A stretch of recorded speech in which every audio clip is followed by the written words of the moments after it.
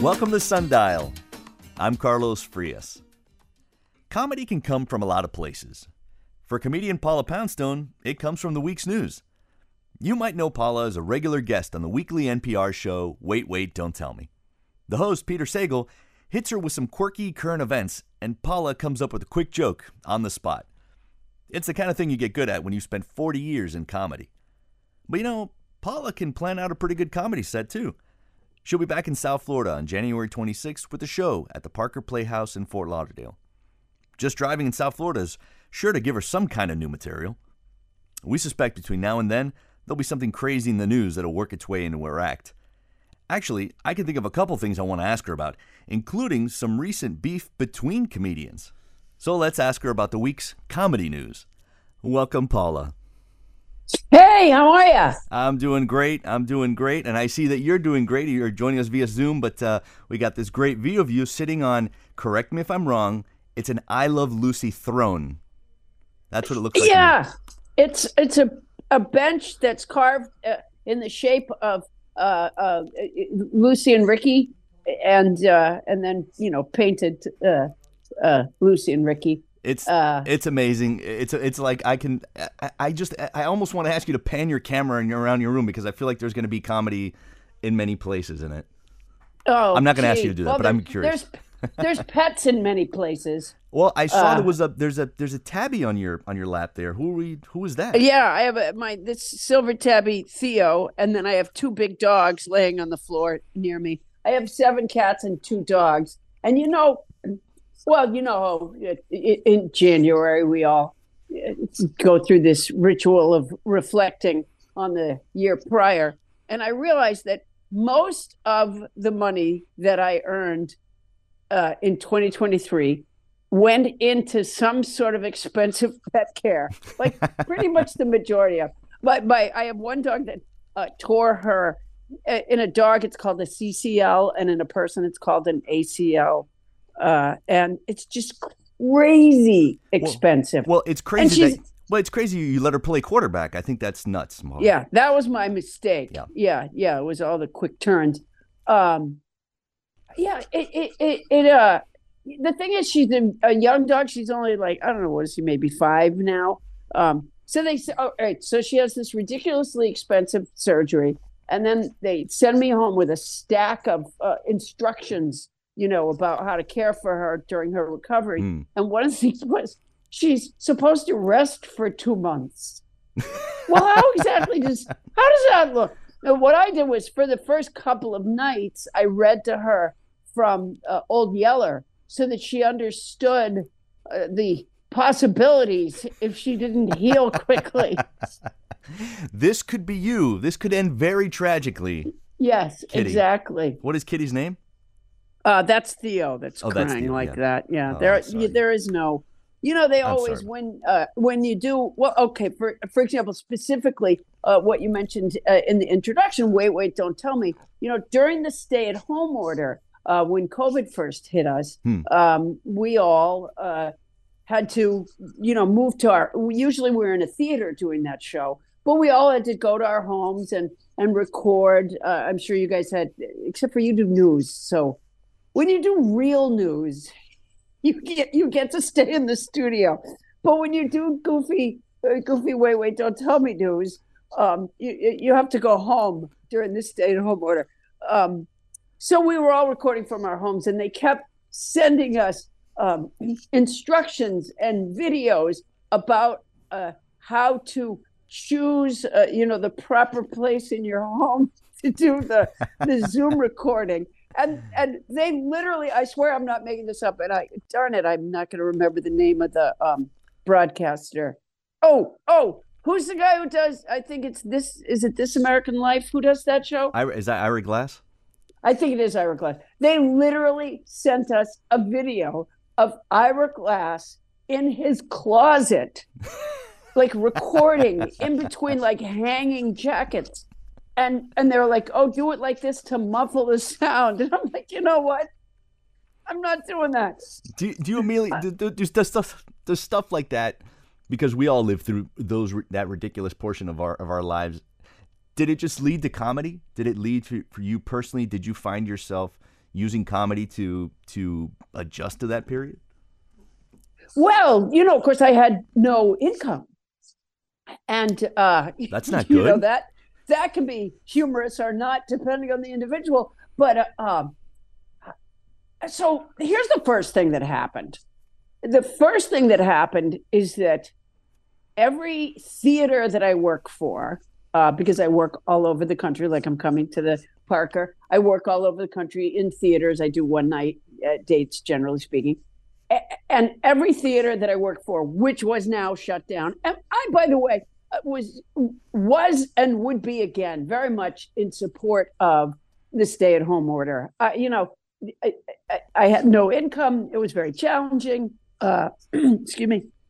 But we, as a country, were hit with a virus that we knew almost nothing about, and was spreading rapidly and was killing people. Yeah. So I feel like it was a logical thing to do to try to stop the spread. Yeah. So I wasn't angry about being in this situation. I was just, like most of us, trying to figure it out. Like, would I ever be able to do my job in a theater again, for example? Was there something I could do from home or via this goofy thing, Zoom? Because we were not really familiar with silly, stupid Zoom at that point.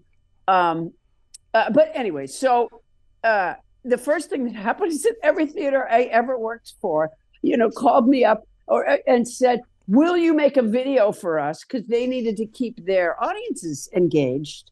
And they had no income either. Everybody's kind of terrified. So I worked my butt off. Oh, so you're essentially doing recorded comedy specials that you can then send to different theaters.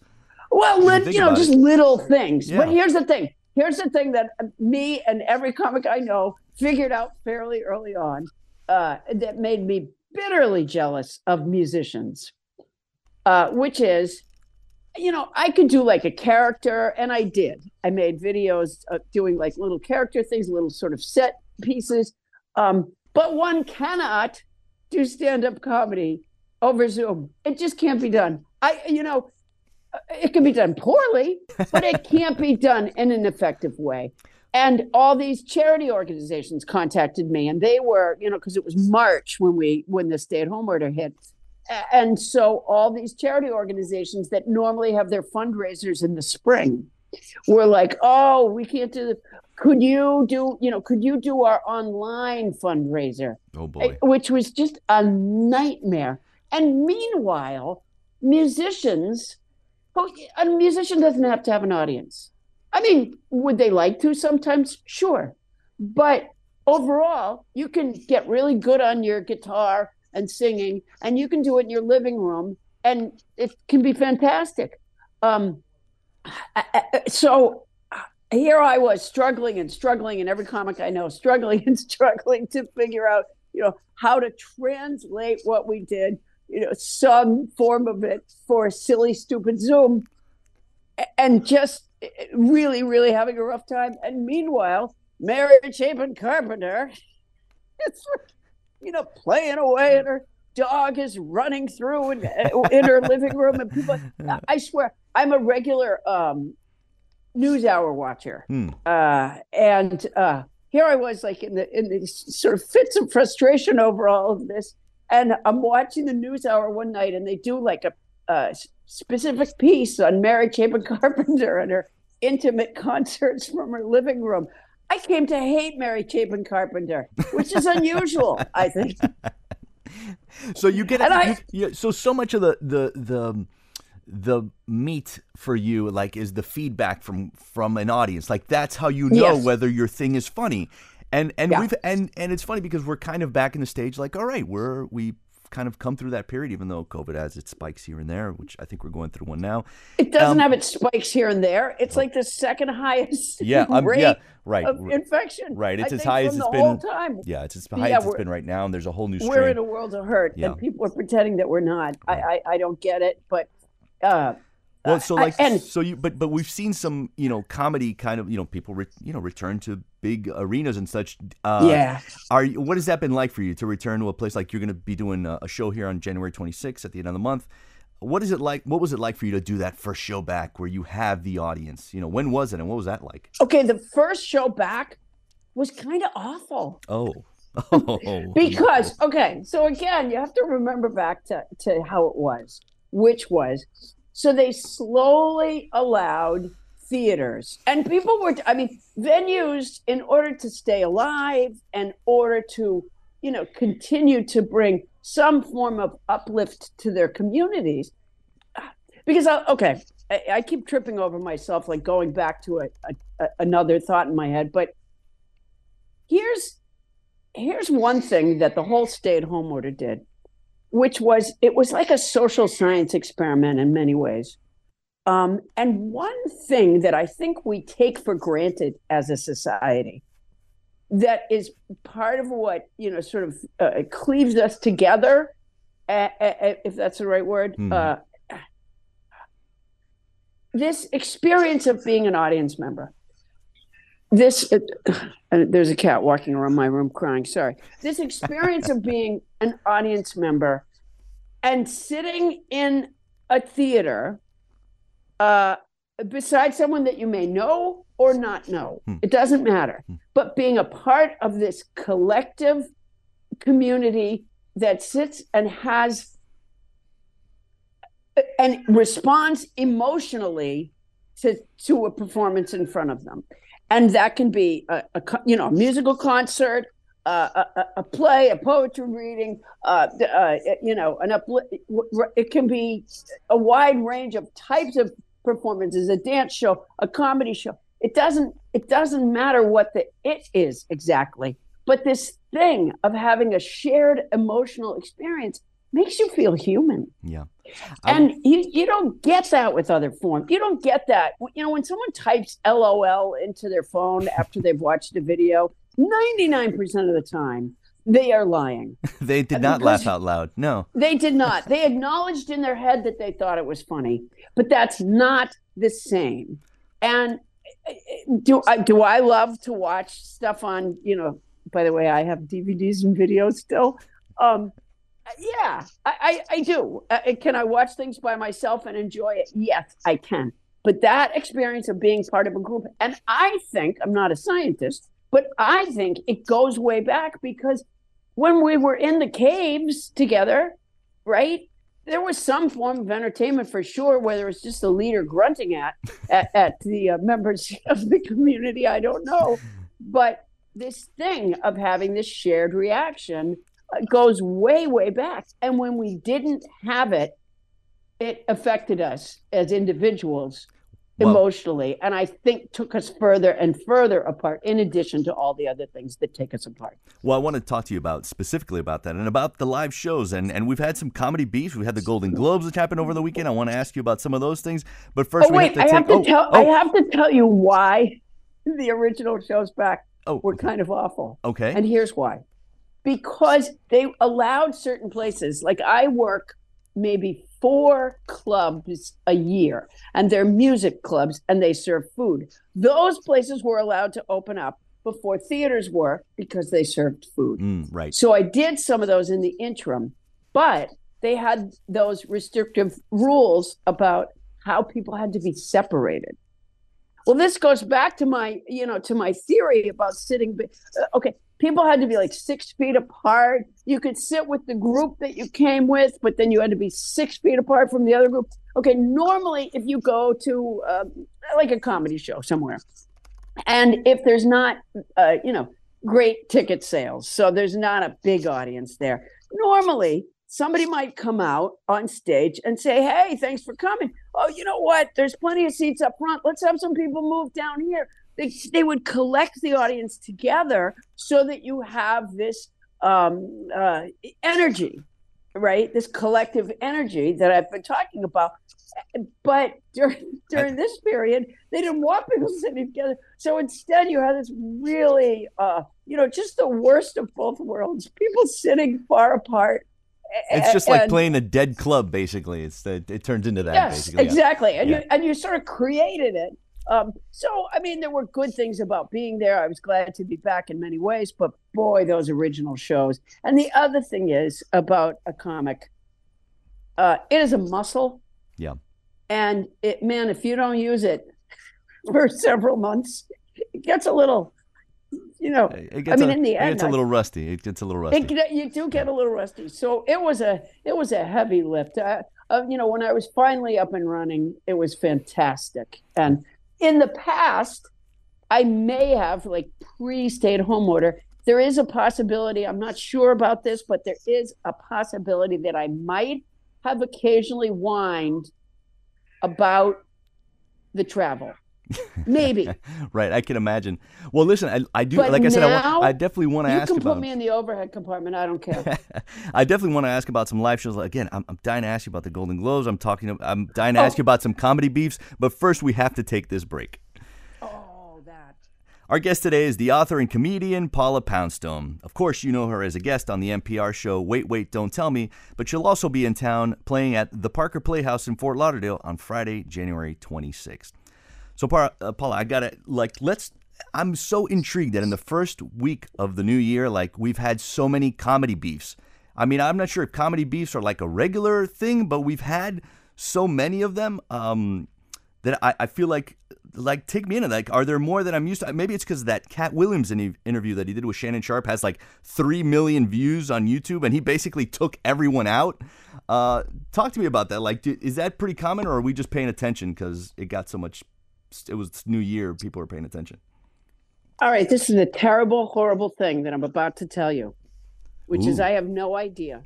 The names that you have just said to me are like that Far Side cartoon or that Far Side comic strip where the guy's talking to his dog Ginger, and he says, sit Ginger, stay Ginger, I don't know, sit Ginger. And then they say what Ginger hears, which is blah, blah, blah, Ginger, blah, blah, blah, Ginger. Because I work alone, and so I don't know any of these performers. Oh, so you're not tapped into Cat Williams comedy and in the kind of things. No, I do. I think I saw it trending on Twitter one day, and I had no idea what it was, and I guess I didn't click on it. Well, yeah. So yeah. Did you watch any of the awards show Sunday? No, I didn't. What I did see, again, just on goofy, silly, stupid Twitter, was that the performer was panned badly, the host. Yeah, Joe Coy. And I didn't see it, so there's really no, I don't really have a great, but here's the thing. It's a terrible job. I have performed to, you're working to a room full of people who are largely there because they're hoping they won something. And then they're friends of people that they're hoping won something. Most of them are, Hollywood celebrities, and Hollywood celebrities make a terrible audience. They're awful. Because they take why? They take themselves too seriously, or? Because they're very been there, done that. They're not there to be entertained. That's not why they went to that event. Most audience members hope to really enjoy the show that they're seeing. But if you were to ask, when they do those god awful, runway, red carpet interviews that I can't stand, right? No one ever says, boy, I'm hoping to enjoy the show. No one ever goes I watch the Oscars sometimes, not always, but sometimes. No one ever goes, I hope Jimmy Kimmel's good tonight. I love Billy Crystal. That's why I'm here. No one has ever said that. All they talk about, and understandably, is, I hope I win. I'm not going to think a lot about if I win. That's understandably. So those shows don't interest you. Although I think I remember reading that. No, it's not that they don't interest me. What I'm saying is just a bad crowd. The poor guy. People don't realize what a lousy audience those people are. I had many years ago. I did backstage coverage. For lack of a better phrase. Mm-hmm. For the Emmys. And it was really fun. It was one of the highlights of my life. of my performing life, anyways, which is I got, and it was really because of the work of my manager, Bonnie Burns. Don Mischer, who, is the guy who produced all those shows. I remember Bonnie proposed to him this idea that I be allowed to do this quote unquote backstage coverage, and that I just go and talk about what I see, basically. And that every time they come to me interstitially throughout the show, I'm in a different location. That was pretty much the premise of what I was to do. And my rehearsal, Carlos, was literally, because I did go to a rehearsal, my rehearsal consisted of this. I would stand, like I would say, okay, I want to talk to a seat filler. Okay. So I would stand in the lobby area just outside the door where the seat filler would come and go from. And there is no seat filler at this point. It's just a rehearsal. And I had a headset on, and I would say into the microphone to the director or whatever, I would say, "Can you see me if I stand here? Can you see me if I stand here?" That was my rehearsal. That's all, right? And that was all because I didn't know what I was going to say yet. Right, because everything depended on what you saw and what the observation was à la minute, right? Precisely. And I had the best time. Why? What was it about it that was so great that you loved about that kind of? A couple of things. One was that I knew that they wouldn't let anybody else do this. One was that I felt that it was. I mean, it sounds silly to say that it was, new and surprising, but you know what? It was new and surprising because everything is so scripted. Everything is so tightly held in the hands of. Did you know that when Ellen DeGeneres did the thing, when she hosted at the Academy Awards, and she did the thing with that photograph? Do you remember that? And it broke the internet that night. That was set up. Like they all took a selfie together, I think. Is that right. What you're talking about? Right. That was totally set up. She was paid by, I don't know, was it Samsung or whatever? She was paid by the company that either made the phone. I think it was the company that made the phone. So they knew they were going to do that ahead of time. What I was doing that night, I had no idea what I was going to do, other than where I was going to stand and sort of generally what I might want to know about it. And so, I could, there was this one moment where I was standing backstage and I was just behind the curtain from this, Hollywood audience, but I wasn't in front of them. But I'm also talking to them. And so I say, I'm really just back here, and you can see where I'm standing, and they know where I'm standing because they've been standing there before. And when I started hearing them laugh, because they knew that this couldn't have been rehearsed. Like you were breaking the format. Everybody was in on that part of the joke, right? Exactly. And at one point, because you've already experienced this, which is A, I can't stop talking, and B, I have no sense of time. And so they would. The audience loves it, Paula. We don't care. We love it. So they had told me, they said, well, you have, this many minutes or that many minutes. And from the very beginning, I said to them, I think Bonnie said to them, she said, she's not going to know. That's not going to mean anything to her. So. All right. So give me some tips. How do we stop you? Because we're going to get to the end of the show at some point. Give me some tips. All right. Here's how they did it. I had a stage manager with me. And he had cards that said, 1 minute, 2 minute, whatever, okay, for this countdown. But I am totally focused on what I'm doing. I'm looking into the camera. I'm talking about what I'm talking about, but I'm looking over to see these cards. So this is what they did. They had a stage manager guy that was just for me. He would crawl across the floor and tug my pant leg. That's how they did it. I can't do that. I need to conscript one of your cats to jump on you when we get up at the end of the hour. Well, they have been invasive. They've been more invasive than they usually are. But you've been playing in front of those crowds. Like I want to say that were you the first woman to perform at the Correspondents' Dinner? I was the first woman to perform at the Correspondents' Dinner, the White House Correspondents' Dinner. And let me tell you something about that. It's a horrible job for the exact same reason. I mean, the year that I did it, it was a long time ago. This is how long ago it was. Charles Bierbauer from CNN was the head of the White House Correspondents Association that year. And he was the guy who asked me to do that. And originally I said no. I was like, no, I don't think, it doesn't sound good. And he kind of talked me into it and basically, played on my ego, which is not that hard to do. He was like, oh, no, I think you do great. But the truth is, and that what they do with that night has changed. Well, back at the time that I used to do it, that I did it, I don't know if you ever saw the movie His Girl Friday, but it's an old black and white movie. Cary Grant, Rosalind Russell, and they're in the newspaper business. And the scenes of the press guys, they had the fedora hats with the press thing stuck, the press signs stuck under the hat band. And they were like these really down and dirty, cynical, sarcastic guys.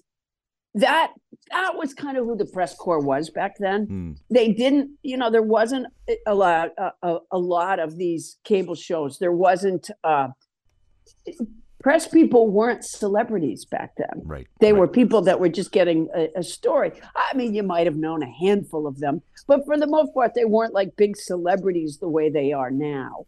And they weren't performers the way they are now. And so, performing they were there at that event, hoping that they might win an award. But, it's very much the same ideas I was talking about earlier about the Hollywood people. They've been there. They've done that. There is nothing that some girl, because I was kind of a girl at the time, there was nothing, that some girl was going to come in and tell them that, that moved them one way or the other. They didn't even. I remember Charles Bierbauer was giving a speech at one point as the head of the association. They didn't even listen to him.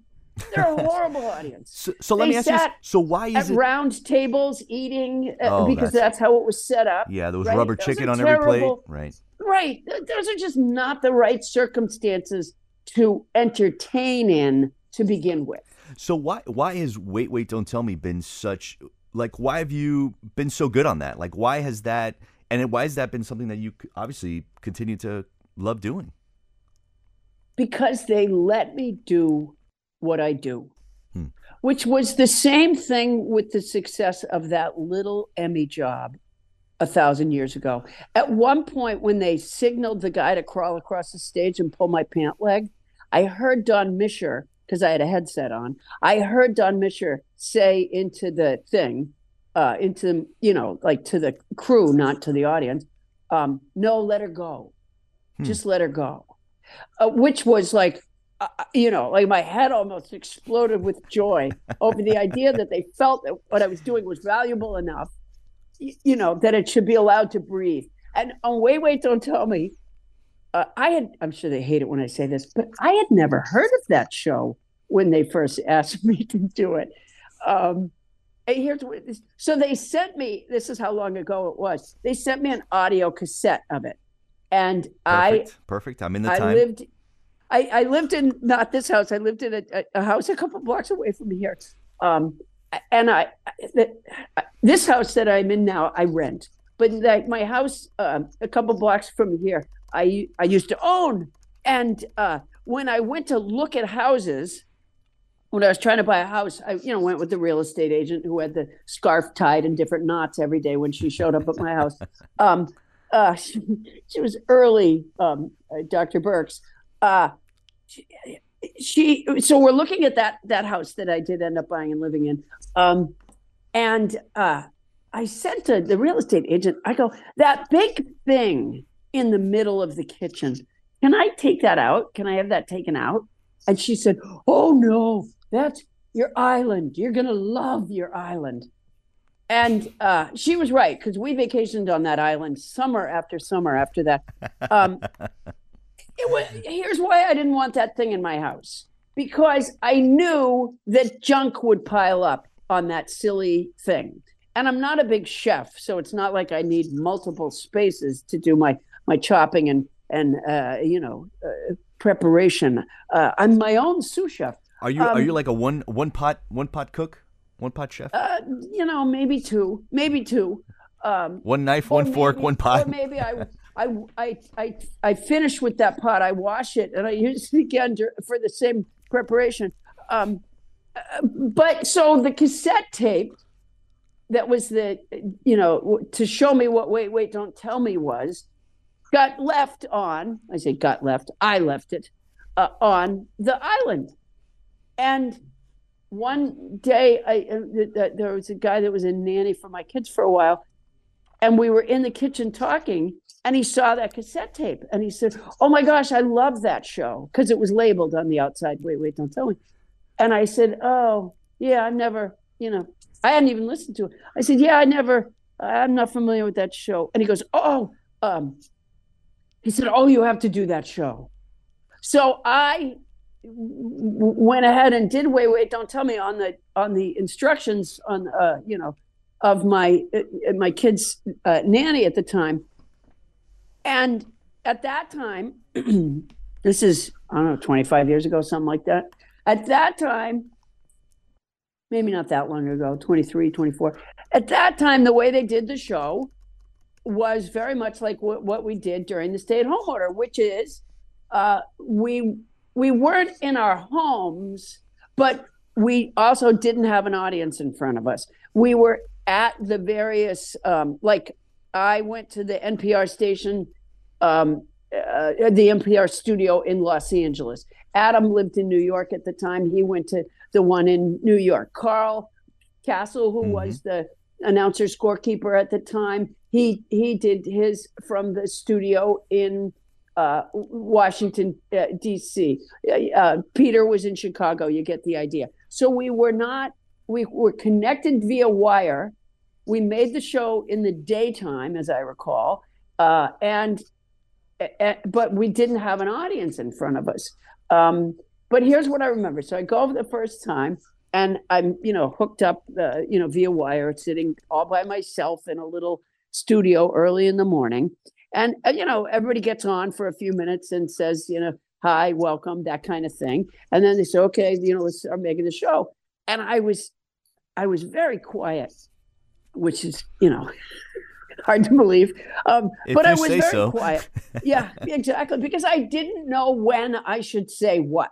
I didn't really know what the protocols were.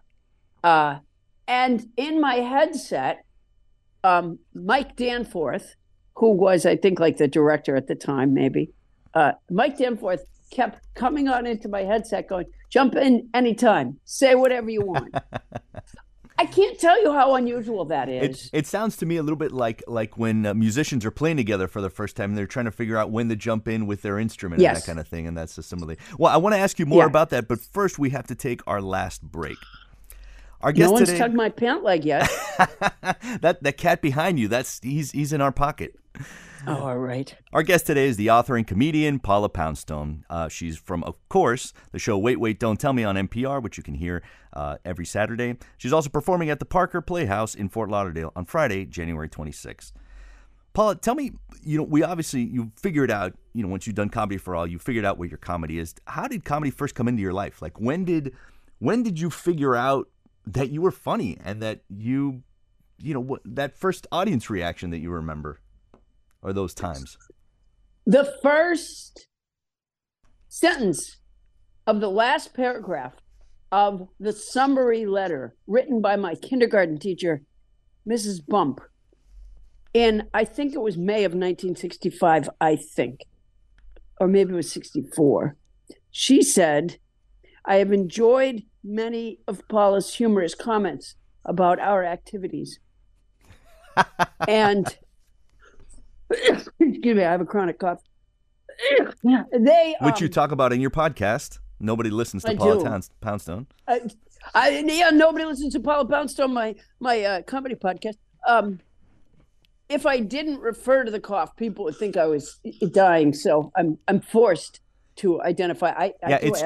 It's honestly shtick at this point, Paula. It's shtick, which is fine. We get it. Yeah. Well, anyway, So so your you used to kindergarten write. teacher, like, hey, she gives you the first good feedback. She did, and and my mother used to keep the report cards in a drawer in the kitchen.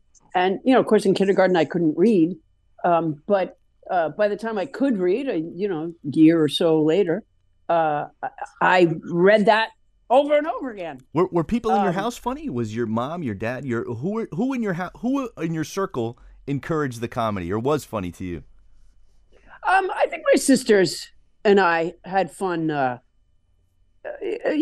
making jokes.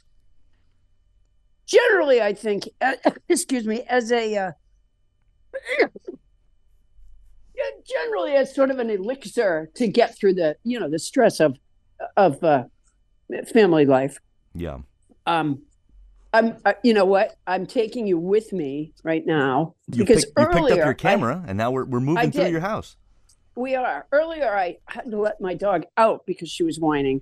And now I have to let the dog, well, let is the wrong word. Mo, come here. Come here.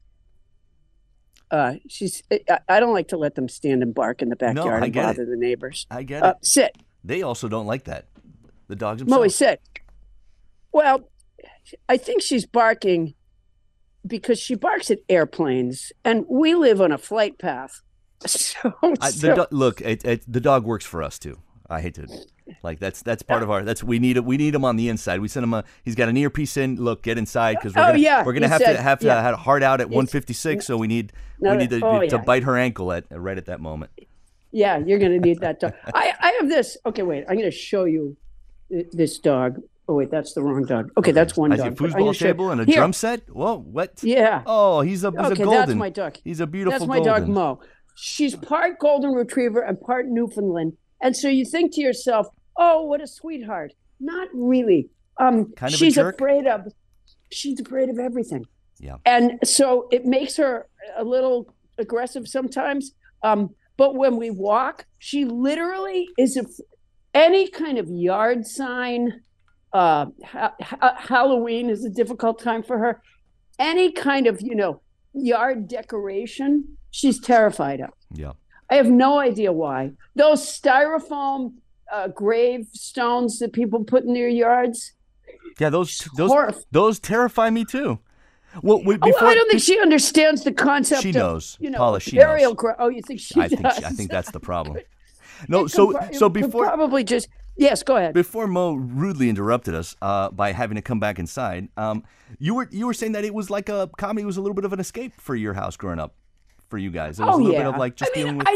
What was your house? I think that's what a sense of humor is for. I mean, surely it's why nature gave us one. When you think about it, I don't think other species really have a sense of humor. Maybe some dogs, I'm not going to say all dogs, maybe some dogs, probably, monkeys, chimpanzees, things that we're really directly related to. My dog doesn't have a sense of humor.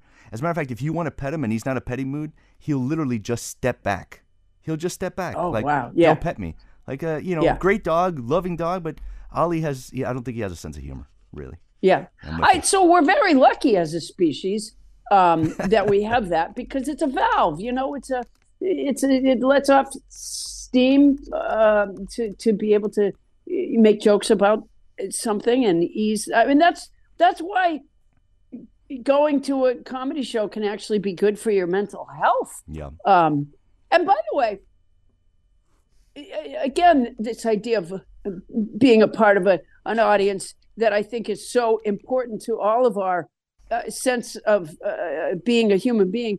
I want people to come see me at the Parker. That would be fantastic if they did. What's the date of that show again? January 26th. January 26th. If people within the sound of my voice can come to that show, that would be fantastic. But guess what? If you don't like me or you're not available that night, then that's fine. But go see someone. Not necessarily a comedy show, as I say, but go be a part of an audience. Put a mask on when you do it. Yeah. But go be a part of an audience. Who do you love right now? It's really good for you. Who are you loving right now? Like when you sit down, that really just makes you laugh.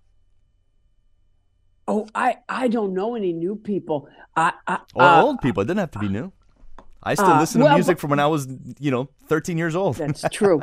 Bob and Ray. I often, if somebody on Twitter or something, or a fan writes to me or something and tells me about a difficult time that they're going through or a loss that they've experienced, I always say, drink a lot of water, walk near trees, and listen to Bob and Ray. They're an old radio comedy team. Neither one's alive anymore.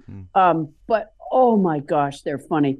I laughed so hard one time turning from Wilshire Boulevard onto 26th Street. I was listening to Bob and Ray in the car with my daughter when she was little. And honestly, I almost killed us because I got laughing so hard I couldn't turn the wheel.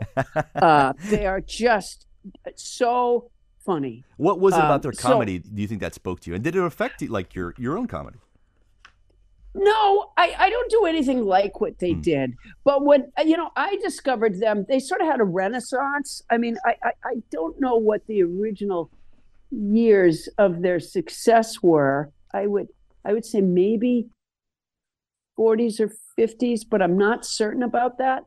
But like my dad knew them. My father was very familiar with them. But then they had this resurgence, and I don't really know why. But they had a resurgence around the time of the original Saturday Night Live. And then they also would occasionally be on David Letterman. In fact, Chris, who was the guy from Get a Life? And he was the guy under the bleachers. Chris, I can't think of his last name now. I'll think of it when I don't Well, you don't need it, right? But that was Bob's son.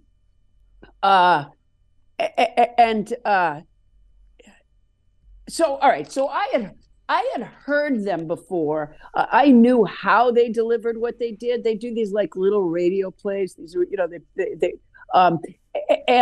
when I was a teenager, I went to a school for screwed up kids, a residential program, and I lived in a house with 16 other screwed up kids, and I had a bedroom with like 6 screwed up girls.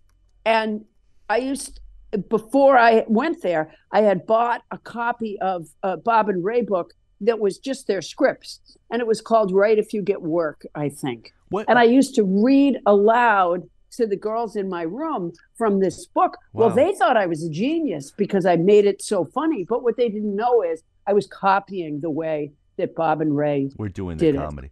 Yeah. What got you in that situation? What was that got you in that? Oh, I was just a miserable wretch of a teenager. By the way, really until I was 40. I had a longer stretch of teenage years than most people. I just got to, I was.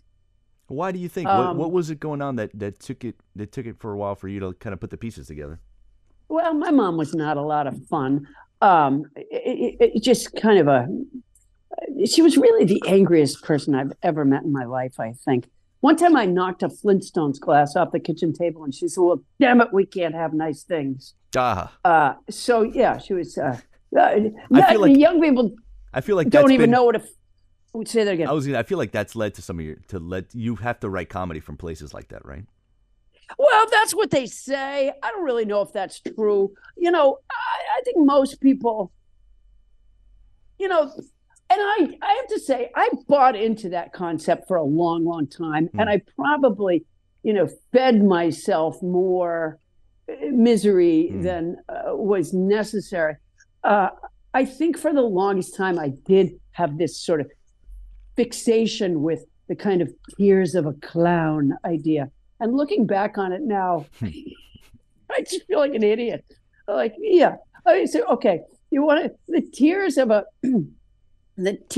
poorly paid waitress. Those are valid tears. The tears of the tears of a low level factory worker. The tears of of the people who have to pick up my garbage. Those are tears. Real tears that should be responded to. The tears of a clown, I don't so much care about, really. So your comedy but I think is more observational. Like that's really where you felt like That's what was funny to you and what was interesting to you then. Yeah, but I mean, I just mean that idea, comics love, I don't know if they do anymore, but they used to love to tell themselves that somehow whatever comic, instincts they have somehow came from a difficult background. And the truth is, if you get talking to anybody long enough and draw them out with information about themselves and how they grew up, you'll find they're mad as a hatter. Because that's not exclusive to any one group of people. They just have a microphone and can say it in a funny way. Yes, exactly. And I was really, really lucky. I had wanted to be a comic performer, I mean, my whole life. It's not what I always thought I would do, but it's what I always wanted to do. But I was thinking like a Carol Burnett or a Lily Tomlin or a Gilda Radner or a Mary Tyler Moore or a Madeline Kahn. You get the idea. I wasn't thinking of a stand-up, although Lily Tomlin is a brilliant, brilliant, brilliant stand-up. I was just thinking of being like a comic performer, and I missed that by a country mile. But when I was 19 years old, I was bussing tables for a living in Boston. And somebody, and not me, started up a comedy scene there. It's funny because the way they used to book their shows, I mean, they literally put an ad in the paper saying we're looking for funny people. And they started selling these stand-up comedy night productions at a few different venues in Boston or the Boston area. And the way they did it, because none of the people that came to them were very good, because they didn't have a lot of experience. And like in so many things, experience is really important in this job. So they were, instead of having a show that was an MC, a middle act, and a headliner, what they did was they had a show where the most powerful performer on their stage was the MC. And then they had 5 other performers on, because nobody had more than a few minutes of material. Knowing about being that MC, we are now sicking your dog and your own cat on you, because we're going to have to call that the hour. Paula, thank you so much for giving us an hour, and we look forward to hearing you perform on your comedy show January 26th in Fort Lauderdale at the Parker Playhouse. Thanks again for giving us so much of your time. And the hard part was having me not give you more. Folks, and that's Sundial for Wednesday, January 10th. Leslie Obaye Atkinson is our lead producer. Our producer is Elisa Baena. Sergio Bustos is WLRN's VP of News, and Katie Munoz is our Director of Live Programming. Peter J. Mertz is WLRN's VP of Radio, and our engineer is Richard Ives. Our theme music is by the Miami Afro-Cuban funk band Palo at gopalo.com. You can download a podcast of this program. Just search for WLRN Sundial on your podcast app. Coming up tomorrow on the show, best-selling author Brad Meltzer is known for his thrillers and his nonfiction books about historical characters. He's on tour for his 2 new kids' books about Mr. Rogers and Ruth Bader Ginsburg. He'll join us. I'm Carlos Frias. Good vibes only.